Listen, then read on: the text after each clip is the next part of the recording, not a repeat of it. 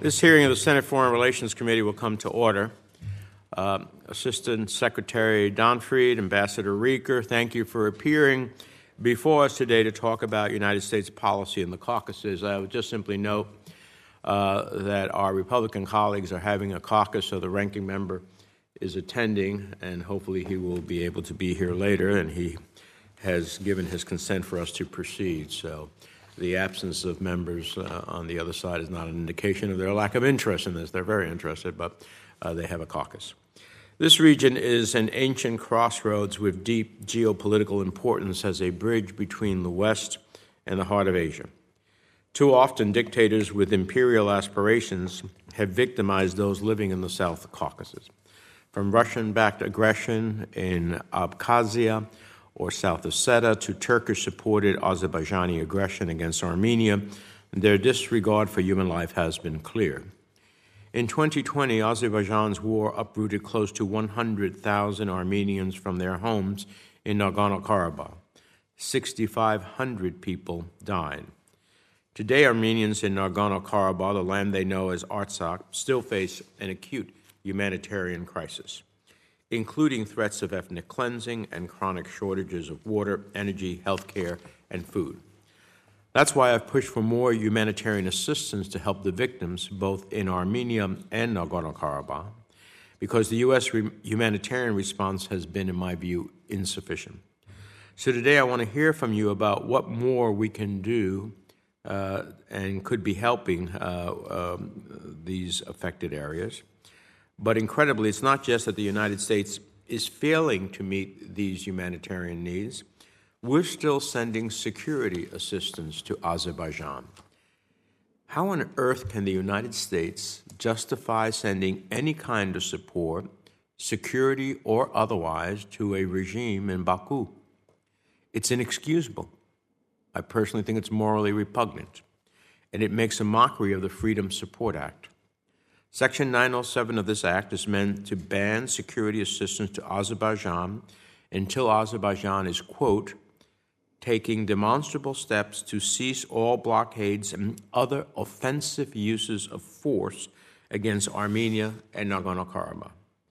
And yet, the Department of State has waived Section 907 over and over again. It requested $600,000 for fiscal year 22 to provide Azerbaijan with international military education and training, a program meant to, quote, provide a professional military education to countries selected by the Secretary of State. Suffice it to say that I'm strongly opposed to having any aid go to a fighting force known for war crimes and aggression against a neighbor state. And the department greenlit security assistance to the regime in Baku just months before it invaded Armenia in September. Months before a video caught Azerbaijani forces killing unarmed Armenian soldiers in cold blood. Months before reports surfaced of Azerbaijani soldiers sexually assaulting and mutilating an Armenian female soldier. The GAO report I commissioned to get to the bottom of this found both the Department of State and Department of Defense failed to meet statutory reporting requirements to Congress on this issue. I'd like you to explain why. It simply makes no sense to say that the United States assistance and training has not impacted Azerbaijan's military balance with Armenia. So I want you to give us all the details Congress has asked for so we can assess any assistance the U.S. provides to Baku. And finally, I want to be clear. I still have hopes for a lasting peace in the region. I know Secretary Blinken hosted Armenian and Azerbaijani foreign ministers here in Washington last week. I welcome senior-level U.S. engagement in this region. The lack of attention to the Caucasus over successive administration has only benefited Russia's interests, so I appreciate this new approach. But I hope to hear from you about what more we could be doing for peace in the Caucasus, and specifically following the recent attack on Armenia. I also remain skeptical that authoritarians in Baku or Moscow, or Turkey for that matter, will agree to let the Armenian people choose their own destiny. And it's not just Armenia, but Georgia as well. This is a nation with so much potential, and yet today we see intimidation of independent media, arrests of opposition leaders, and continued efforts to block the very democratic reforms Georgia needs to advance on its Euro-Atlantic path. The United States must remain engaged to support the democratic development of Georgia during this tenuous period, and I look forward to hearing from the witnesses about these efforts. The people of this region don't want to live under the threat of violence. They don't want autocratic rule imposed on them by the barrel of a gun.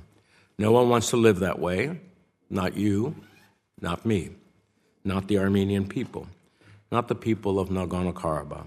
They deserve to live in peace, they deserve freedom and security, and that means ensuring that a peace deal does not lead to ethnic cleansing for the Armenian people of Nagorno-Karabakh. It means tackling the needs of the humanitarian crisis there. It means holding accountable those who order and carry out the violence who's seen in this region. So I look forward to hearing from you today about where things stand with the administration's efforts to help facilitate a peace process and address these issues. When Senator Risch arrives, I'll be happy to recognize him for any opening statements. Let us introduce our two witnesses today. Assistant Secretary Karen Donfried leads the Bureau of Europe and Eurasian Affairs at the Department of State, having previously served as president of the German Marshall Fund, the National Security Council, and the National Intelligence Council. She's no stranger to the committee, and we look forward to hearing from her today. We're also joined by the State Department's Senior Advisor for Caucasus negotiations, Ambassador Philip Rieker. Ambassador Rieker serves as the U.S. OSCE Minsk Group co-chair and lead negotiator for the U.S. delegation to the Geneva International Discussions. He previously served at the U.S. Embassy in London as Acting Assistant Secretary of State for European and Eurasian Affairs and a Civilian Deputy and Policy Advisor to the Commander of EUCOM. Welcome to both of you. Your full statements will be included in the record without objection. I'd ask you to summarize them in about 5 minutes or so that members of the committee can have a conversation with you, and we'll recognize Assistant Secretary Donfried first. Chairman Menendez, distinguished members of the committee, thank you for inviting me to discuss the administration's priorities and engagement efforts in the South Caucasus. I appreciate and welcome your advice as we work collaboratively to advance U.S. interests across the region. Armenia and Azerbaijan have an historic opportunity to secure a lasting peace to a conflict that was triggered during the fall of the Soviet Union and has lasted for more than 30 years. There have been setbacks, such as the fighting that broke out September 13-14. When hostilities erupted, we immediately engaged to halt the fighting. This setback reminded all of us of the fragility of the situation and the importance of securing a comprehensive, sustainable peace agreement. Secretary Blinken's leadership has been instrumental in promoting dialogue. He hosted joint meetings of the foreign ministers on September 19 and November 7, along with a telephone call with both on October 4. National Security Advisor Jake Sullivan met with his counterparts in Washington on September 27, demonstrating the administration's whole-of-government commitment to securing peace. Thanks in part to our engagement, on October 4, Azerbaijan released 17 Armenian POWs detained during the September fighting. Actions like this help build needed trust between the two sides, and we take every opportunity to urge Azerbaijan to release the remaining detainees in its custody. We continue to encourage Azerbaijan and Armenia to maintain momentum for negotiations, and we are doing so in close coordination with the EU and other partners. In this vein, we assess the Turkish-Armenian normalization dialogue positively and have let both sides know that we want to play a helpful role. It has the potential to increase regional stability, deter malign influence, and lead to greater economic development. This is even more important now, given Russia's unprovoked, brutal war in Ukraine. More broadly, supporting peace between Armenia and Azerbaijan is both the right thing to do and in our national security interest.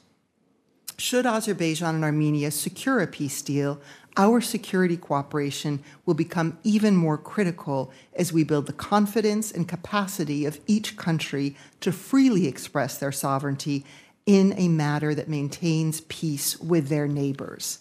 Our bilateral relations with Armenia have never been stronger. We continue to seek ways to broaden our security partnership, deepen people-to-people ties, and grow our cooperation on democratic and economic development. The U.S.-Armenia Strategic Dialogue is the flagship format for this partnership. We held the dialogue's capstone event in Washington in May of this year, including a very positive meeting between Secretary Blinken and Foreign Minister Mirzoyan. At that time, we signed a nuclear cooperation memorandum of understanding that can advance Armenia's energy sovereignty and build stronger U.S.-Armenian cooperation on nuclear energy, including through the potential provision of U.S.-origin small modular reactors. Other working groups on security and defense, justice reform and democracy discussed additional ways the United States can help bolster Armenia's democratic development. I look forward to participating in the upcoming dialogue in Yerevan next year. In Azerbaijan, we remain committed to advancing our bilateral priorities: security, economic growth, democracy, and human rights. After 9/11, Azerbaijan stepped up early with financial and troop support to Afghanistan and helped protect Kabul International Airport until the final days of the 2021 withdrawal. Security cooperation with Azerbaijan supports our national security priorities, including counterterrorism objectives, interdiction of drugs and illicit material, and increased security of critical Caspian energy infrastructure. We welcome Azerbaijan's growing support for European energy security. The human rights situation in Azerbaijan remains a challenge. This administration regularly urges Azerbaijan's government to respect human rights and the fundamental freedoms necessary to realize the full potential of Azerbaijan's people. In Georgia, the American people have long stood in solidarity with Georgians' desire to be a free, democratic, and sovereign country within its internationally recognized borders. Over the last 30 years, we've become strategic partners working toward a shared vision of a Georgia fully integrated into the Euro-Atlantic family of nations. The United States has allocated over $6 billion in assistance funds to Georgia, sending thousands of Georgians to the United States for cultural and educational exchanges, and training tens of thousands of Georgian soldiers to defend Georgia's territory and promote peace and stability outside its borders as well. That assistance supports democratic governance, rule of law, a vibrant civil society, and economic growth. We continue to urge the Georgian government to implement the necessary reforms to acquire EU candidate status. People across the South Caucasus deserve to live in peace, which will unlock prosperity for the entire region. This administration is fully committed to supporting that worthy goal. Thank you again for the opportunity to discuss our priorities and efforts in the South Caucasus. I look forward to your questions. Ambassador Rieger. Thank you, Mr. Chairman and distinguished members of the committee. I really do thank you for the opportunity to come before you as the senior advisor for Caucasus negotiations, the opportunity to discuss the administration's efforts to support regional negotiations and address the core issues that pose a challenge to sustainable peace in the South Caucasus. Having taken this position just under 3 months ago after my return from Embassy London, I very much welcome your interest and value the cooperation with this committee and all members of Congress to advance U.S. interests in the region and help build a lasting, comprehensive peace that will benefit the people of the region. Let me start by echoing Assistant Secretary Donfried's optimism about the potential for peace between Azerbaijan and Armenia, and her realism about the setbacks we have encountered even since I began this work. I was in the region, in fact, during the September 13-14 fighting and met with President Aliyev on September 14th to urge an end to the violence. My meetings with Armenian and Azerbaijani leaders paralleled urgent and around-the-clock engagements with leadership of the two countries by Secretary Blinken, National Security Advisor Jake Sullivan, Assistant Secretary Donfried herself, and Deputy Assistant Secretary Erika Olsen, as well as by our colleagues at the Department of Defense. Those engagements have continued since, and the joint efforts of the United States, the European Union, and partner countries have paved the way for a series of meetings between Armenian and Azerbaijani leaders to discuss peace. Despite hostilities, we are encouraged by the pace of engagement by the Armenian and Azerbaijani leadership in their peace process. The leaders have met for negotiations on multiple occasions in recent months as part of an EU-facilitated peace process, most recently in Prague on October 6th.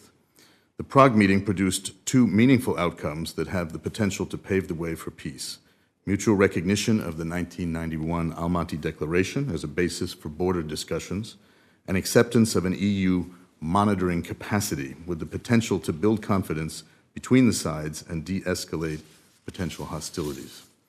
The United States is engaged bilaterally through partners like the European Union and its peace process, and through international organizations like the OSCE.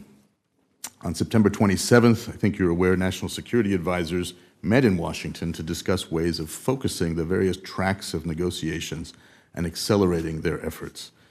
On October 2nd, I conferred with the Armenian and Azerbaijani foreign ministers before and after their meeting in Geneva on the margins of the Geneva international discussions about Georgia, to encourage their discussions and their accelerated negotiations. And as noted just last week, on November 7th, Secretary Blinken hosted both foreign ministers here in Washington at Blair House to maintain positive momentum between the sides. Our efforts and support and complement those of the EU, which hosted border discussions on November 3rd in Brussels. Now, as with any peace negotiations, as I know you all know well, these are difficult discussions that focus on issues complicated by layers of history. But the pace and depth of the current discussions demonstrates a clear potential, one we haven't seen for a long time, for a settlement that could end decades of conflict. Of course, much remains to be done by both governments, including investigating allegations of human rights and international humanitarian law violations, holding perpetrators accountable, ceasing inflammatory rhetoric, and fostering reconciliation. Though the US and EU are facilitating negotiations between the sides, the substance of these discussions is being led by Armenian and Azerbaijani representatives themselves.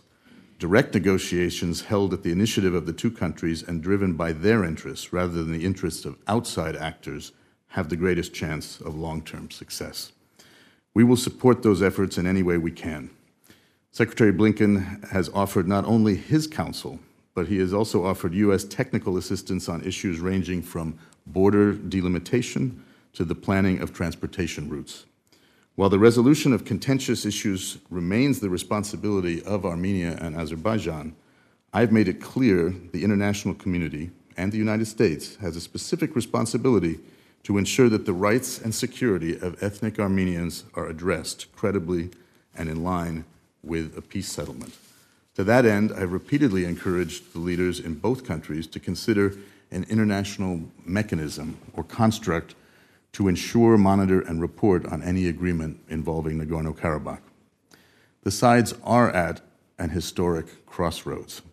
We're encouraging them to choose a future of prosperity and demonstrate the wisdom of working together on a peace that will benefit the people of the region for generations to come. Our efforts will continue toward this goal, and we'll do so in any way we can. Thank you, and I look forward to your questions. Well, thank you. We'll start around. I have to be honest with you, this testimony is unresponsive to the concerns that I've raised, either in my opening statement or in the past. So let me try to get responses to it through questions. In 2020, Azerbaijan's war uprooted close to 100,000 Armenians. Is that true?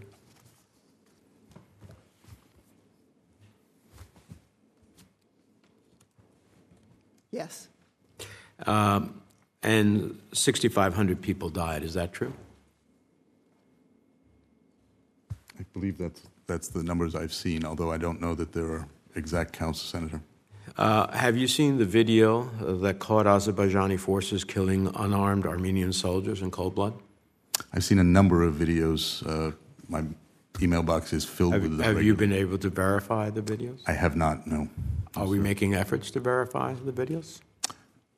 I'd have to check with others. I know in the region they were undertaking efforts in both countries. How about the reports of Azerbaijani soldiers sexually assaulting and mutilating an Armenian female soldier? I think we've all seen those reports, many reports of atrocities.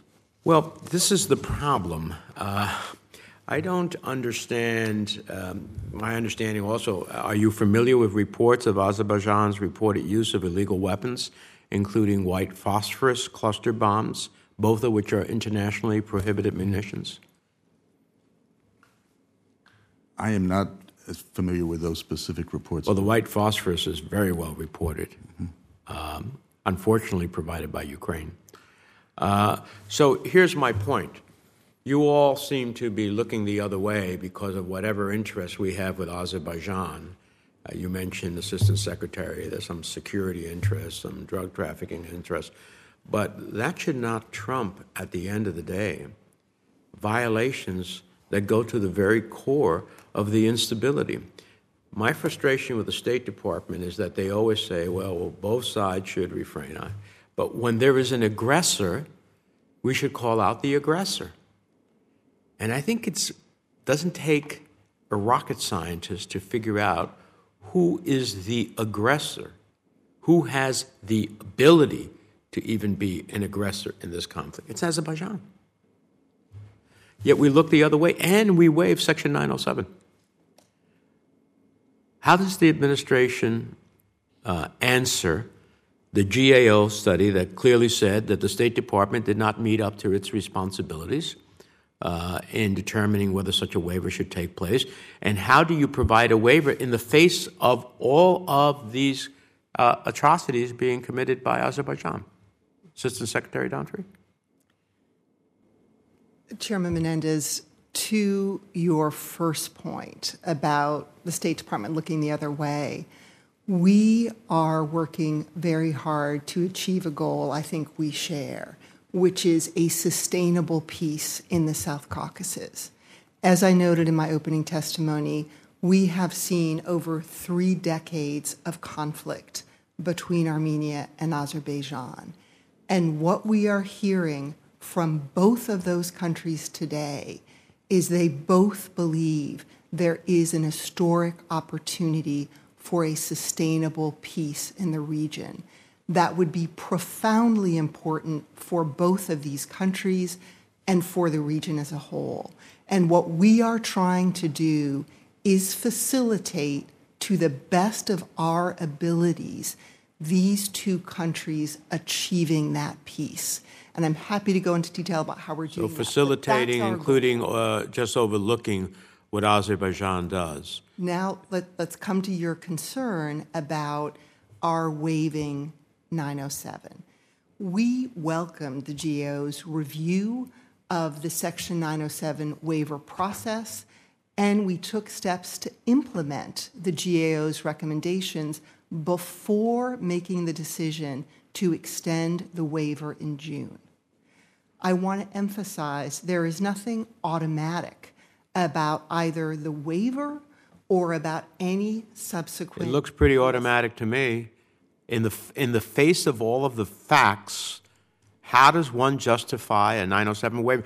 You know, is it humanly possible to say that Azerbaijan has not benefited itself from the assistance we have given it in a way that gives it a clear edge against Armenia as it relates to its military prowess? There's no way to say that. You can't sit here with a straight face and say that. We have looked at this with great care. We have asked all engaged in these programs whether they assess that there is an impact on the negotiations between Armenia and Azerbaijan, whether there is an assessment that U.S. assistance in some way undermines or hampers efforts to achieve a peaceful settlement between Azerbaijan and Armenia, and to assure that any assistance we provide cannot be used for offensive purposes against Armenia. I have a great deal of respect for you, but you're losing my confidence when you make remarks like that. What specific actions, I'll close on this, has the Biden administration taken to directly help at-risk Armenians living in Nagorno-Karabakh? And I want you to cite for me program descriptions, partner organizations, deliverables, budgets, other relevant details, because I think we are woefully underserving the humanitarian needs of those who are facing the realities of this conflict. I will turn that question to Ambassador Reeker, but I do on 907 want to be very clear that I do believe that assistance is in the national security interest of the U.S. So we provide non-lethal border security that has provided significant results countering transnational threats from Iran and disrupting smuggling routes to the South Caucasus, Russia, and Europe. So I do believe what that assistance is going to supports U.S. border security that allows Azerbaijan to actually infringe upon the actual borders of Armenia. Can you tell me what actions we're taking to help humanitarian assistance? Mr. Chairman, in my context, focusing on this peace process, what is most noticeable is the terrible humanitarian toll, particularly from the conflict in 2020, and that still seems to be a challenge for many. The department continues to work with relevant agencies to evaluate needs in the region and identify how best humanitarian assistance can be provided.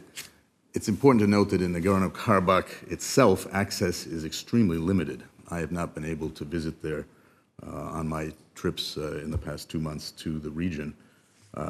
It is not currently possible for U.S. government personnel to access the area and conduct needs assessments or monitor programs, but the United States has programmed substantial funding for humanitarian demining operations, something that Armenians have raised with us repeatedly as a great concern, as well as Azerbaijanis who have lost a number of civilians to landmine injuries and deaths. That includes an announcement, I just have a note here, of $2 million announced on September 11th for that.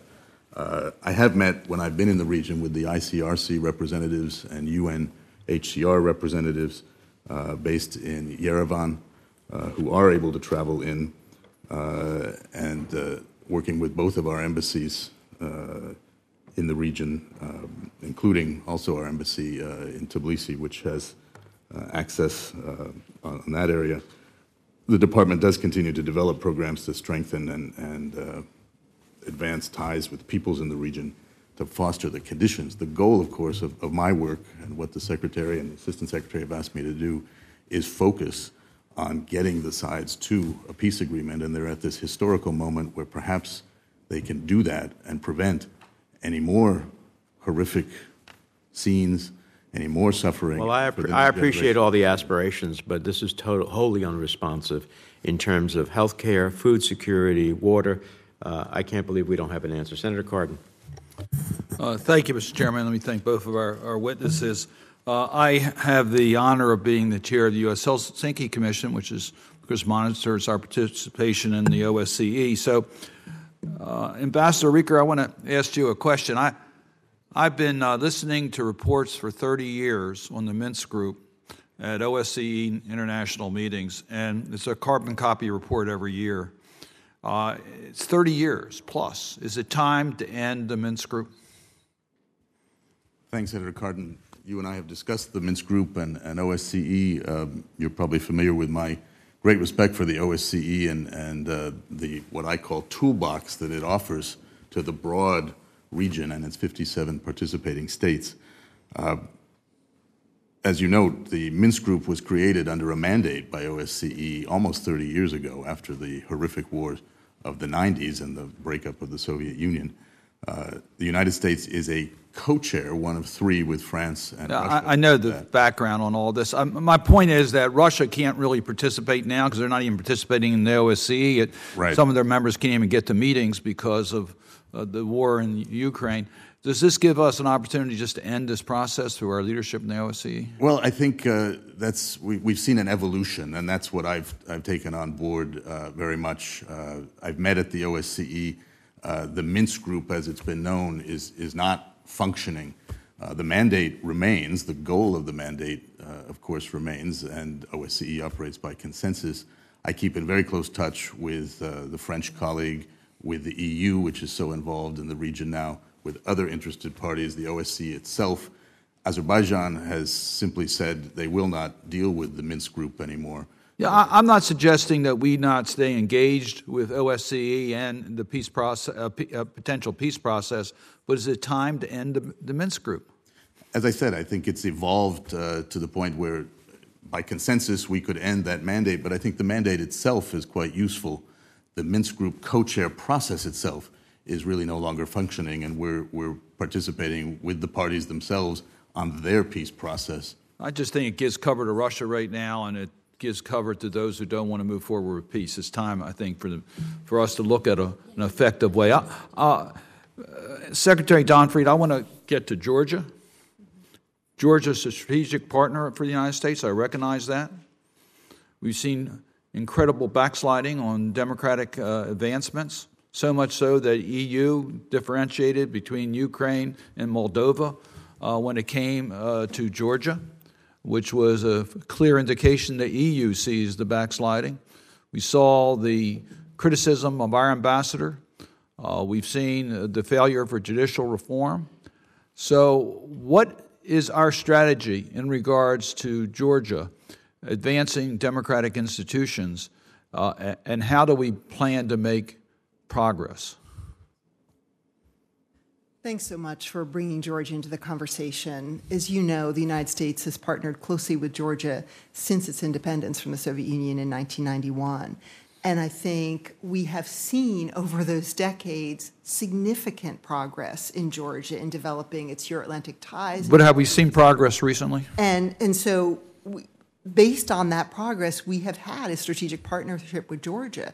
And what we've seen recently has been deeply concerning to us because we've seen democratic backsliding in Georgia. And I will tell you, I was in Georgia on the day that the European Commission previewed the decision that was coming from the European Council the next week, where Georgia would be given a European perspective.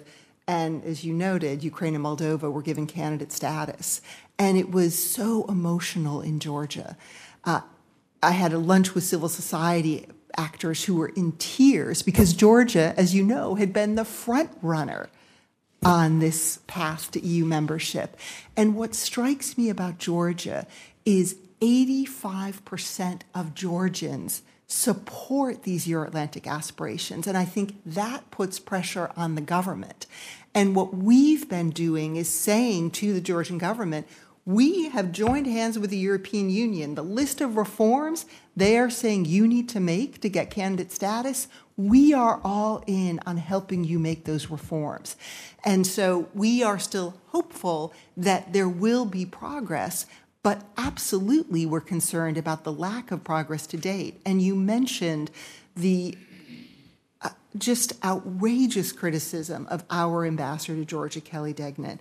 And I want to say to the members here that she is a fantastic representative of the United States in Georgia, and I will back her up any day of the week. We have talked to the Georgian government about this. The Prime Minister has spoken to this, and while these are groups that are not part of the government, some of the groups who have been highly and wrongly critical of her have close ties to the government. And we have made clear that that criticism will undermine the partnership we have had over time. And I agree with that. I would just underscore this point. Georgia is important to the United States, but the United States is critical to Georgia. And we need to make that clear in demonstrable progress towards these democratic goals. We need Georgia to be on a path to integration in Europe, and we have to make that absolutely abundantly clear that it's very critically important for the continued support from the United States. If I can just add, I think it's important to just remind all of us that Russia continues to occupy 20% of Georgian territory and seeks to negatively impact Georgia's independence, its ties with the U.S., and its democracy. So I do believe, as you just said, that our continued engagement and support is critical for Georgia's future and for the South Caucasus. Thanks. Thank you. Senator Kaine. Thank you, Mr. Chair. I want to ask some questions about food security issues. On October 29, Vladimir Putin announced that Russia's suspension of its participation in the UN and Turkey brokered grain deal, and he cited Ukrainian drone attacks against Russian vessels in Russian-occupied Crimea. They agreed to resume participation on November 2, but that agreement is slated to expire on the 19th of November.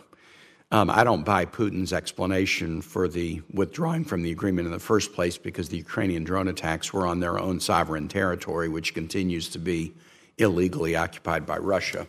Next week, Ukraine and the world observes the 90th anniversary of the Holodomor, a man-made famine caused by the Soviet Union that killed millions of Ukrainians in the 1930s. Senator Portman and I have a resolution currently under consideration by the SFRC to commemorate this event. So as important as this grain deal is, we can't forget that it's a workaround to a crisis that Vladimir Putin created. Secretary Donfried, what's your assessment on prospects to extend the grain deal past November 19? Senator Kaine, thank you so much for your engagement on Ukraine and the related issues, including food security. We are deeply engaged in the ongoing negotiations to extend the grain agreement. We are cautiously optimistic, but we will see how this plays out in the end. As you noted, food insecurity is such a critical issue for so many countries around the world. And part of Ukraine's success in standing up to Russia and winning this war is keeping global opinion on Ukraine's side. We've seen how important that's been. Look at the most recent vote on Russia's illegal annexation of Ukrainian territory, where 103 countries stood with Ukraine. So I couldn't agree with you more about how critical this issue is. What we are seeing is continued Russian escalation. Yesterday, we saw the largest number of Russian missiles flying against Ukrainian cities that we've seen in this 8.5-month course of the war. So I think we want to continue to underscore that food insecurity, all of the negative ramifications of this war, are a result of Russia's unprovoked invasion. And there's one person who can change that, and it is Vladimir Putin. Putin is the one that can change it, but the U.S. can also play an important role in rebutting misinformation from the Russians. The Russians are indicating the U.S. sanctions are hindering its ability to export Russian grains and fertilizers. That's not the case. That's not what our sanctions do, and there have actually been exports of both grain and fertilizer from Russia. What steps is state taking to counter Russian disinformation that is, apparently convincing some nations in Africa and elsewhere that it's the U.S. sanctions that are causing this food crisis rather than Russian misbehavior?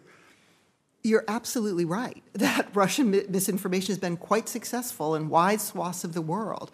And we are doing our very best to rebut that through various mechanisms that state is using. We're also working very closely with our allies and partners on this. We are engaging actively with the African Union in various international fora. And we're also encouraging the Ukrainians to engage directly with those countries to share the truth. And I think I'll point again to that UNGA vote. I think we are having some success with this, but we need to do more, because you see the number of countries that also abstained in that vote. So we certainly don't think we've achieved success here. We need to keep engaging. On your point that sanctions are not the cause of this, in fact, there are exemptions for food and fertilizer. And we also need to make clear that the United States is the largest provider of assistance to the World Food Program, that we are actively working to get grain to these countries. And I think, given Russia's seeming hesitation to renew the Black Sea Grain Initiative, another indicator that Russia's top concern is not alleviating food insecurity around the world. Well, I hope we'll use the Holodomor commemoration as an opportunity to really cast a spotlight on this. Essentially, it's a forced hunger issue that's being driven by Russia in the same way that the Soviet Union's manufactured a famine in Ukraine that killed millions in the 1930s. One last question, Secretary Donfried. I understand you recently traveled to Ukraine. Tell me about the morale of our Ukrainian partners, but in particular the morale of our personnel at Embassy Kyiv. Thank you so much for asking about my recent trip. I was the first government official who is not at the U.S. Embassy in Kyiv who was able to stay overnight in Kyiv, which meant I had 2 full days, which may not sound like that much, but it did give me the opportunity to meet with a much larger group of Ukrainian interlocutors, but also to spend more time with my colleagues at the embassy. In terms of the engagements with Ukrainian folks in government, civil society, others, I just came away so inspired. This is a country that is truly under attack. And there are so many things that distract us from what's happening in Ukraine, but we shouldn't be distracted from these unbelievably horrific attacks against the civilian energy infrastructure. And what Russia is not able to achieve on the battlefield, it is trying to achieve by plunging Ukraine into cold and darkness this winter. And the resilience of Ukrainians, but also the pluckiness. You know, the foreign minister said to me, well, I've been taking cold showers, but I hear it's good for my skin. And their resilience in the face of this, and it's because of the rightness of their cause. And I was there to deliver President Biden's message that we are standing with you. You have our support across every sector, from military, economic, humanitarian, governance, and we will stay with you until you prevail in this conflict. Embassy morale at the embassy also very strong, but boy, do I and all of us at the State Department owe a debt of gratitude to our colleagues who are there every day representing us so ably. Thank you so much, Mr. Chair. I'm over my time, but I appreciate your patience. Senator Shaheen. Thank you, Mr. Chairman, and Assistant Secretary Don Fried and Ambassador Rieker. Thank you both for being here and for all of your efforts, and thank you for that trip to Ukraine, Secretary Don Fried.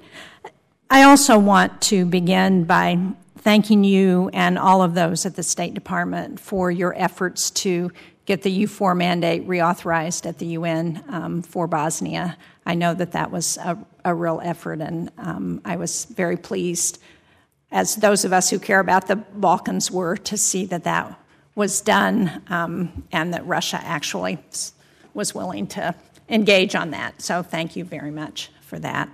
I want to follow up on Senator Cardin's questions about Georgia, because I appreciate that Georgia is trying to play a positive role in Nagorno-Karabakh, but the reality, as you point out, is that there's been tremendous backsliding in Georgia.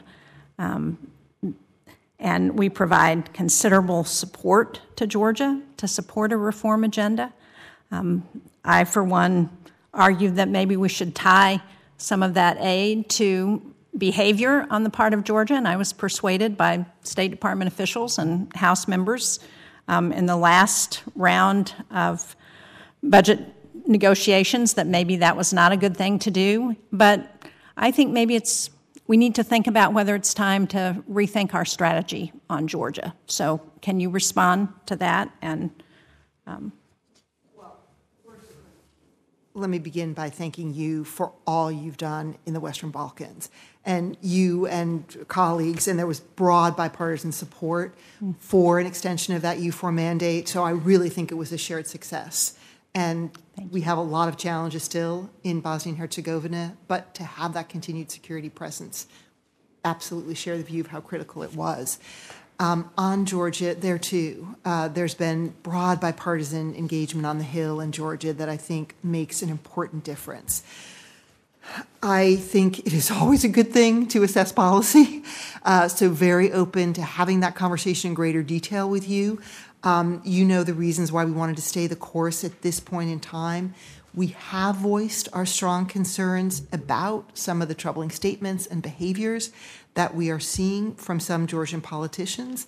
As I noted, I don't think those are indicative of the majority of Georgian people. And so I don't want to interrupt. Yeah, no, go ahead. But I certainly agree with you on that. But the fact is that the current Georgian government said that candidate status was a key commitment that it was going to make. It said that to the public of Georgia. It said that to the United States and to the European community. And they clearly have reneged on that commitment.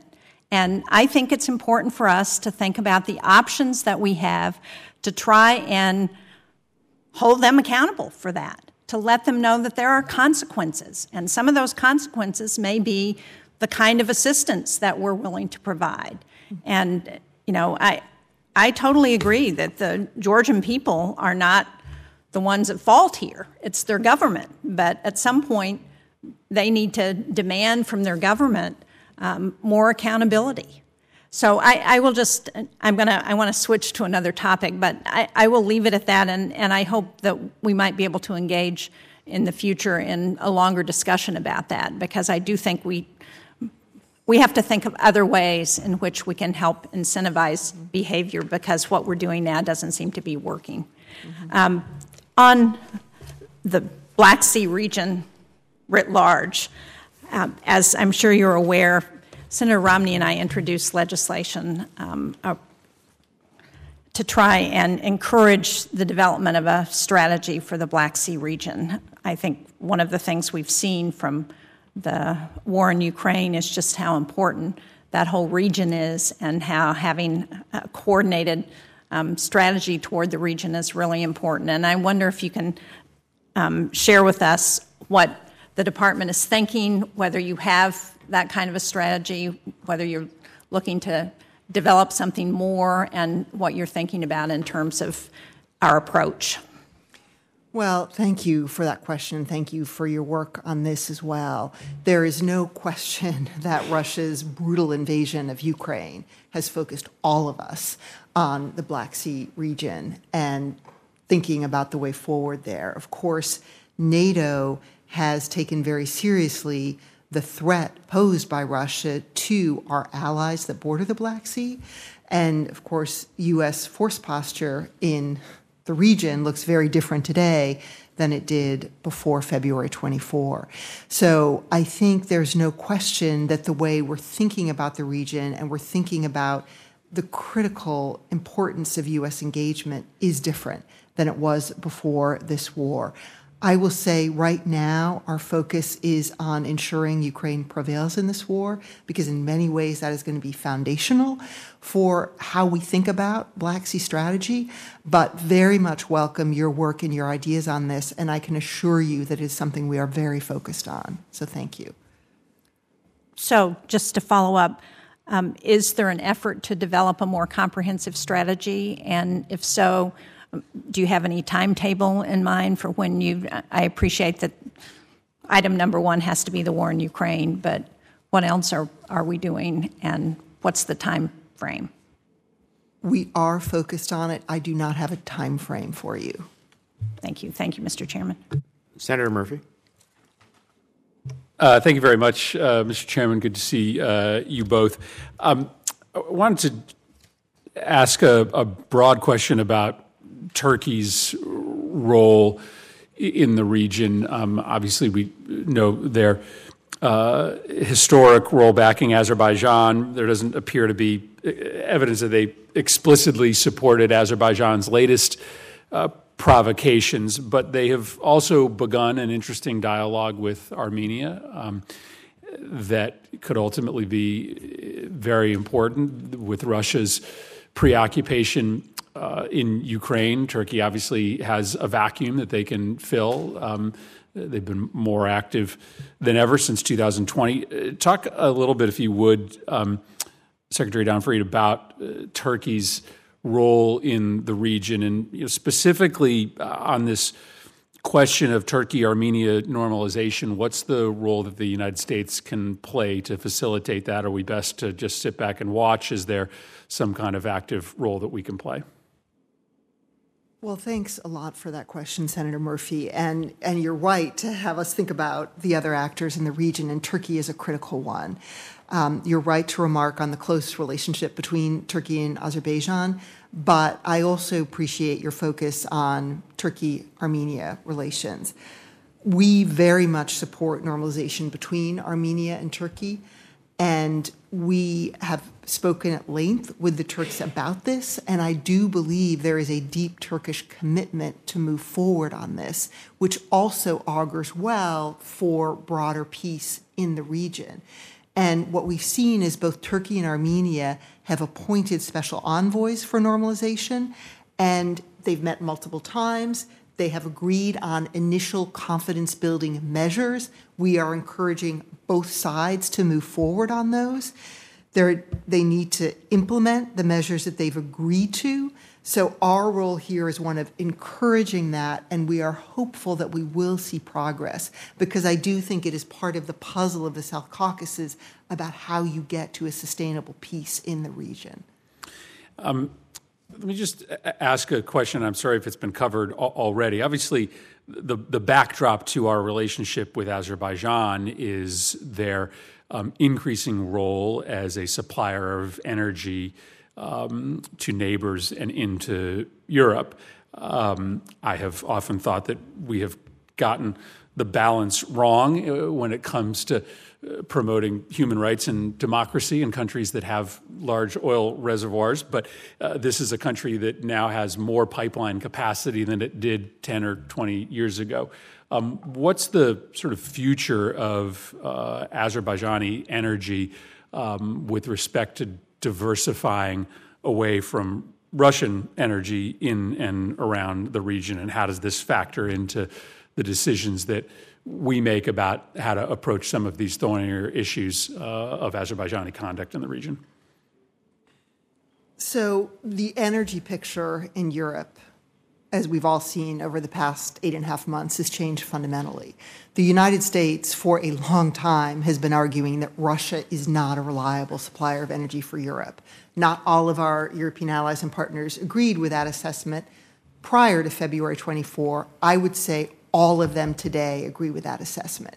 We have long been a voice promoting energy diversification, and we're seeing all of these countries that were overly dependent on Russia looking for other sources. And in that context, Azerbaijan is playing a very important role, and I think will continue to play a very important role.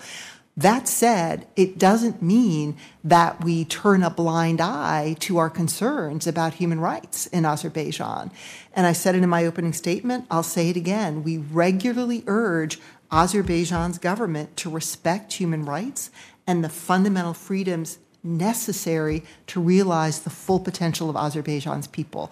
I believe it is in our national security interest for us to be promoting human rights and democracy in Azerbaijan, and we will continue to do so. Thanks. Thank you for that. I won't ask a question. I'm running out of time, but I'll just note I just left this committee meeting to meet with the relatively new leader of one of the opposition parties in Kosovo, who's in town, who I think maybe got the chance to see Deputy Secretary Escobar. On the other side of the Black Sea, the Balkan region, we've got some real potential bumps in the road coming up with the implementation of the license plate the license plate agreement in Kosovo.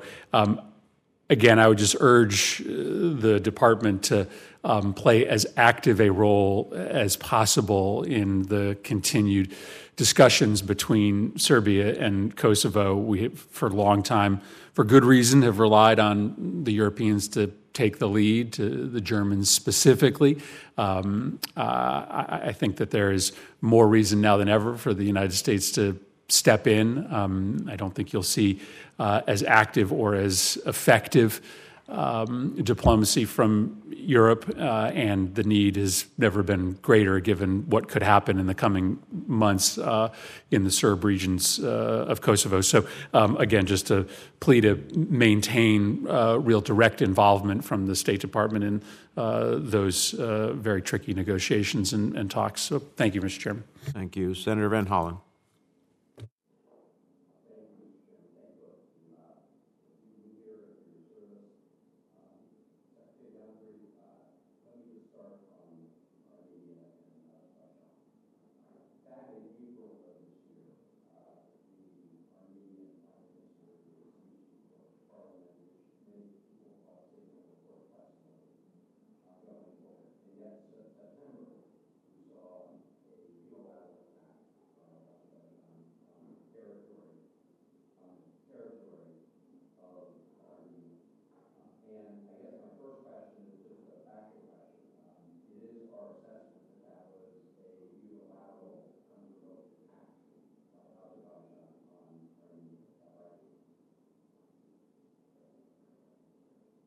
I do not believe we have said that.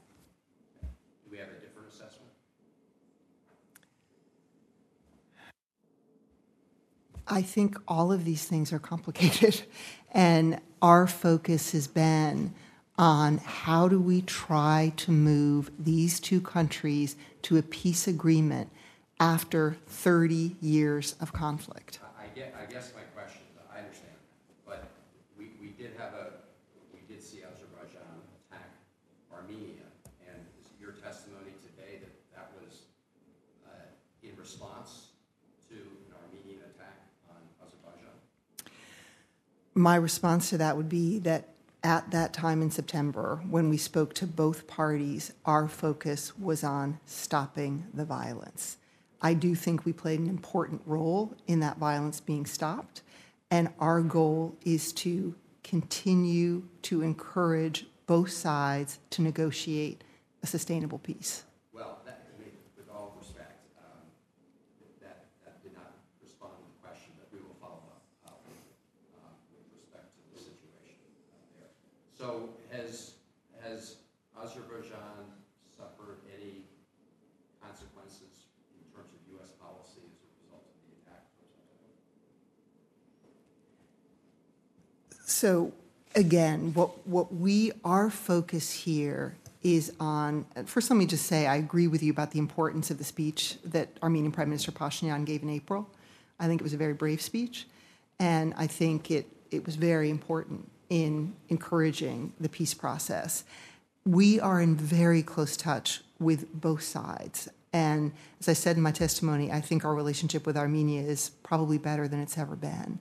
And we are taking our cues from the parties about how we can be most helpful in moving this peace process forward. There are many elements of it. There is a peace treaty that the foreign ministers are leading on. The Armenian Prime Minister's speech in April was so important because it related to the future of Nagorno-Karabakh. And what he was saying is putting a focus on the rights and security of the local Armenians in Nagorno-Karabakh. I recognize that. I thought it was an important speech. Yeah, too. and then we've got... Followed in September by this attack. But look, I'm glad that we are playing an important role. I heard some of the earlier exchange that Ambassador Leaker had with Senator Hardin during the Minsk process. By all accounts, at least for these purposes, then I am glad we're playing this role. So, in terms of the negotiations. Senator, I'm glad you asked because it's what I try to determine almost every day as I engage on this with Assistant Secretary Donfried's help and guidance. And of course, Secretary Blinken has played an incredible role. He just spoke with both leaders over the last 2 days, even as he's traveling in Asia, to follow up on the engagements last week. Now, what was very interesting about the engagements of the foreign ministers last week, which were bilateral engagements that we hosted and facilitated at Blair House to underscore for them our willingness, our desire to provide whatever we can in terms of assistance for them to make their project on their peace agreement, was that at the end of the day, they came out with a joint statement, which was the first time they had done it. Now, that may not sound like a lot from State Department people who put out statements all the time, but this was a remarkable thing, and the two leaders, the two foreign ministers, left their press guys, as it were, to work it out. They did it in just 40 minutes, which was, again, remarkable. I had heard of an effort to put out a statement after the border commission meeting in Brussels the previous week that took 3.5 hours. So there's a little bit of progress there. There is broad agreement coming out of that historic speech of Prime Minister Pashinyan's, which really I called a profile in courage, to look at this in a new way. They've agreed on 5 broad principles toward a peace agreement. The Armenians want to include a 6th principle in there, which is to make sure that Nagorno-Karabakh is addressed, that the rights and securities are addressed. Obviously, that's something that has to be discussed between the people in Nagorno-Karabakh and Baku as well. And I've underscored that there should be an international mechanism to do that. You're absolutely right, Senator, and as Senator Cardin said, the Minsk group process has not been functioning The Minsk Group mandate and its ideal remains relevant, and the goal of that is right. But I think it's not important to focus on names and what we do with the so-called Minsk Group. The Russian colleague, for instance, has never been in touch with me. Rather, let's do what we can working with the two sides, bilaterally, trilaterally, as the Secretary did, bringing them together here, working with the European Union, which has been really remarkable in bringing the leaders together, because that's where the tough decisions are going to have to be made. After last week, they have pledged to get back with another round of discussion, ideas, proposed development of a draft peace agreement, and the foreign ministers to meet again. I expect the leaders will meet again. So the progress is drip, drip, drip, as we know, but it's really quite remarkable what I've seen just in less than 3 months in this capacity. Thank you. Thank you both. Thanks. Senator Booker.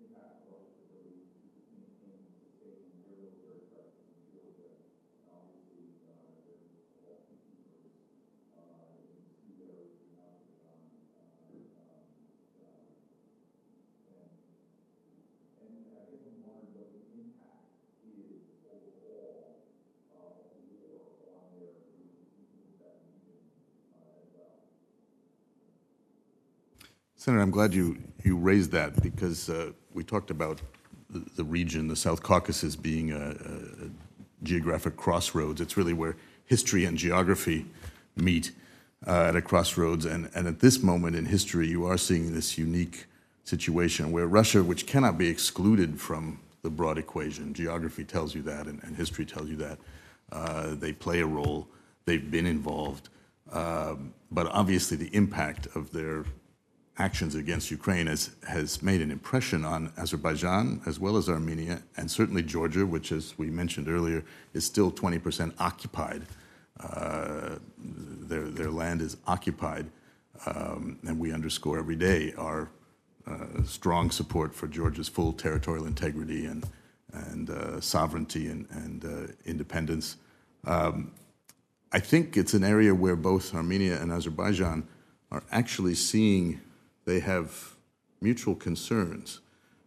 We are not a part of, nor were we involved in the actual peace agreement, the ceasefire, to put it more correctly, that was reached with the Russians, a tripartite agreement, they called it, in November 2020.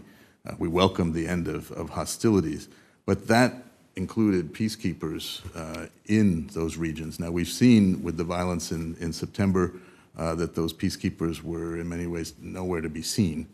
And I think that's been a question of concern for both sides. A comprehensive settlement. I can't make that link myself as an analyst, but I think one could see that even when Putin sent peacekeepers there in 2020, we know now that he obviously had other plans for his troops in mind, and the responsibilities he took on in the South Caucasus, in Nagorno-Karabakh, along the Armenian-Azerbaijani border, obviously are affected by that. And we see that Russia's obviously involved in trying to undermine democracy from Madagascar to the EU, and I'm wondering, as we're watching the backsliding that really concerns I've heard a number of my colleagues in Georgia, are they involved in ongoing efforts to undermine democratic norms? As mentioned, I lead our delegation to the Geneva International Discussions, which focus on the issue of Russia's occupation of South Ossetia and Abkhazia, which are integral parts of Georgia. Russia made a lot of commitments under the 2008 ceasefire agreement, and they have not lived up to those commitments. They committed to withdraw their forces. We know that they interfere in politics. We've seen it, of course, in our own country. They have pledged to allow unfettered access, for instance, for delivery of humanitarian assistance into Abkhazia and South Ossetia. They have not done that. So this is a challenge for Georgia. The Geneva International Discussions did hold a session in October, and the Russians did show up. They were able to get themselves to Geneva for that. And the Georgians, I think, were pleased that we could show that we continue to stand by that process. If I can interrupt, I'd like to get one more question. My team and I have been looking a lot at the food insecurity issues as it relates to conflict in Ukraine. Obviously, Georgia is an area where we have endangered ancient weak species that have really been undermined by the Russian influence. And I'm wondering, how is the ability to build capacity for wheat production in Georgia as it sort of relates to our ability to get out the ongoing crisis? And are we involved in deeper efforts to try to promote that domestic wheat production?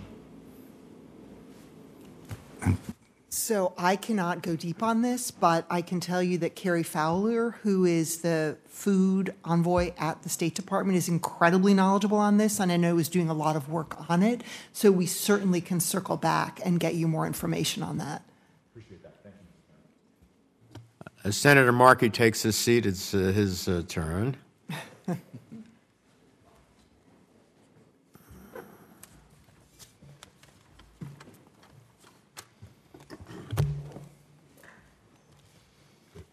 Thank you, Mr. Chairman, very much.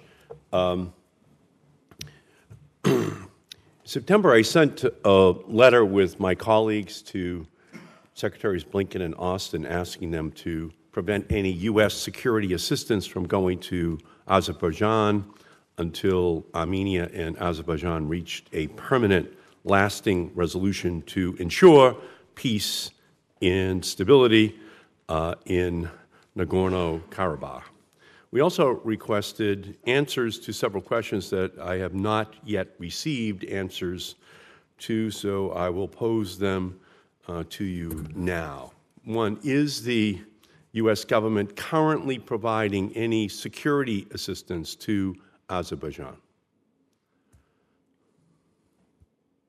So I think you may be aware that we extended the waiver of Section 907 of the Freedom Support Act. Can you just speak up just a little? I'm sorry.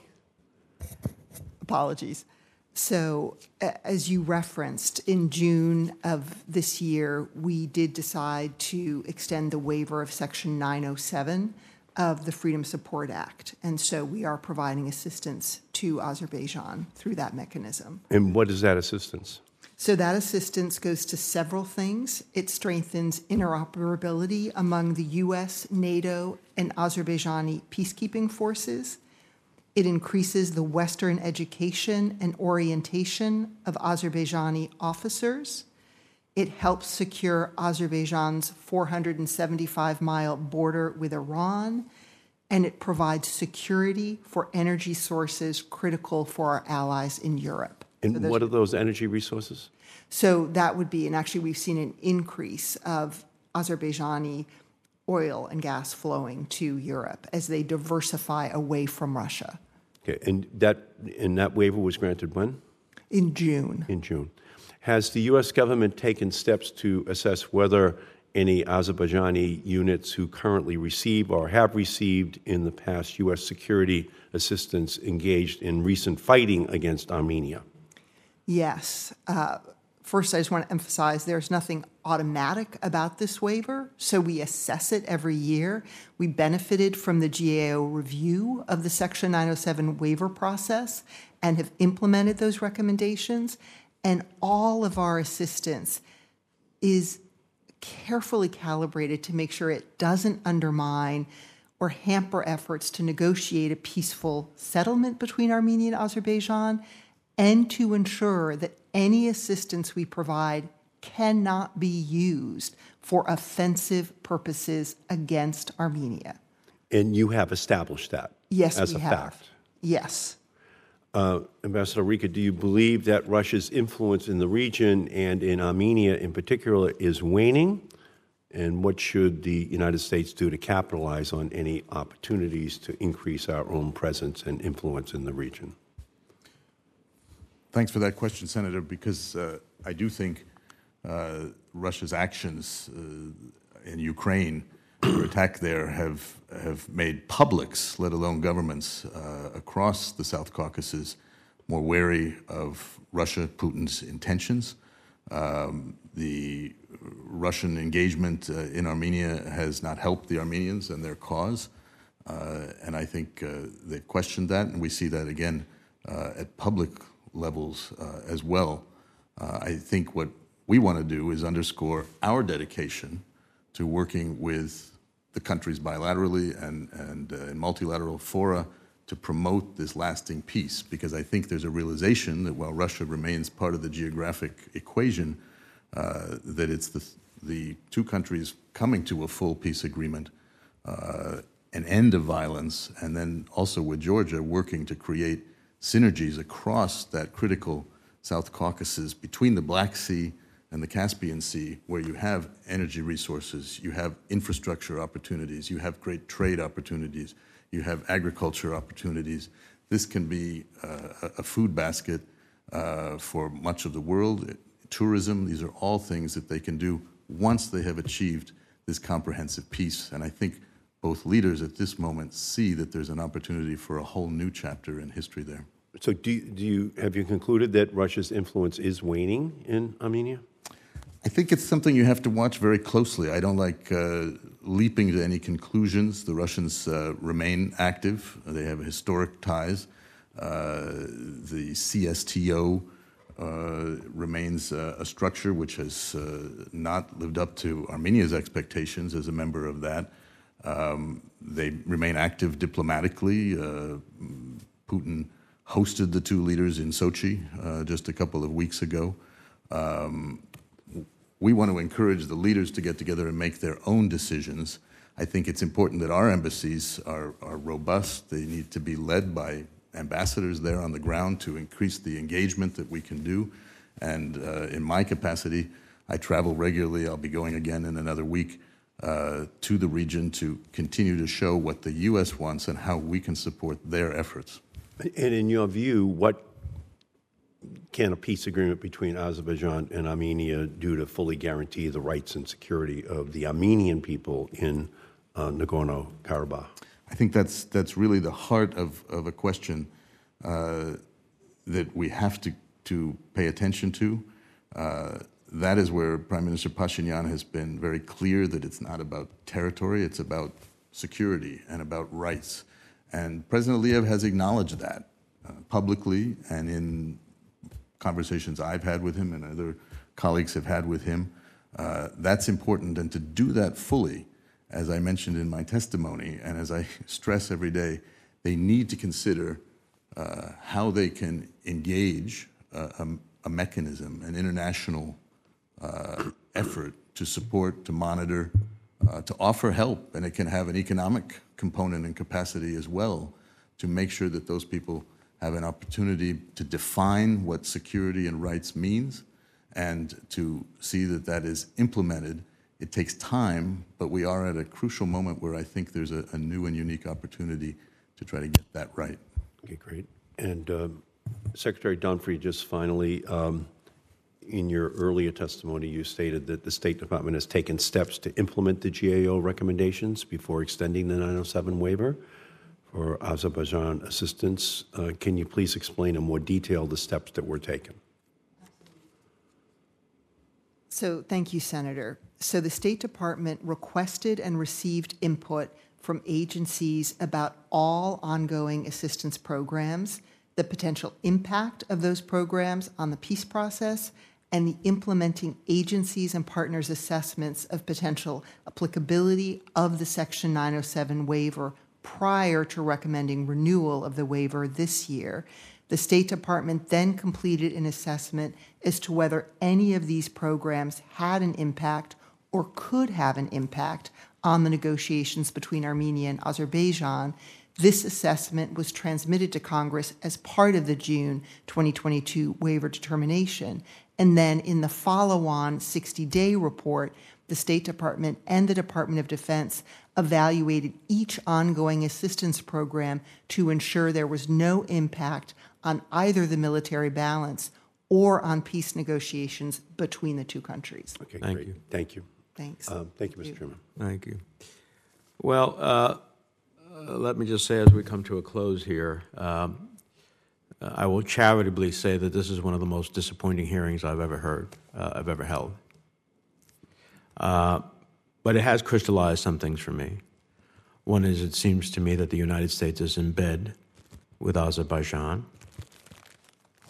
Assistant Secretary Dunphy, you said we urge Azerbaijan to observe human rights, yet we give it money, and they continue to do what they want. Money is fungible.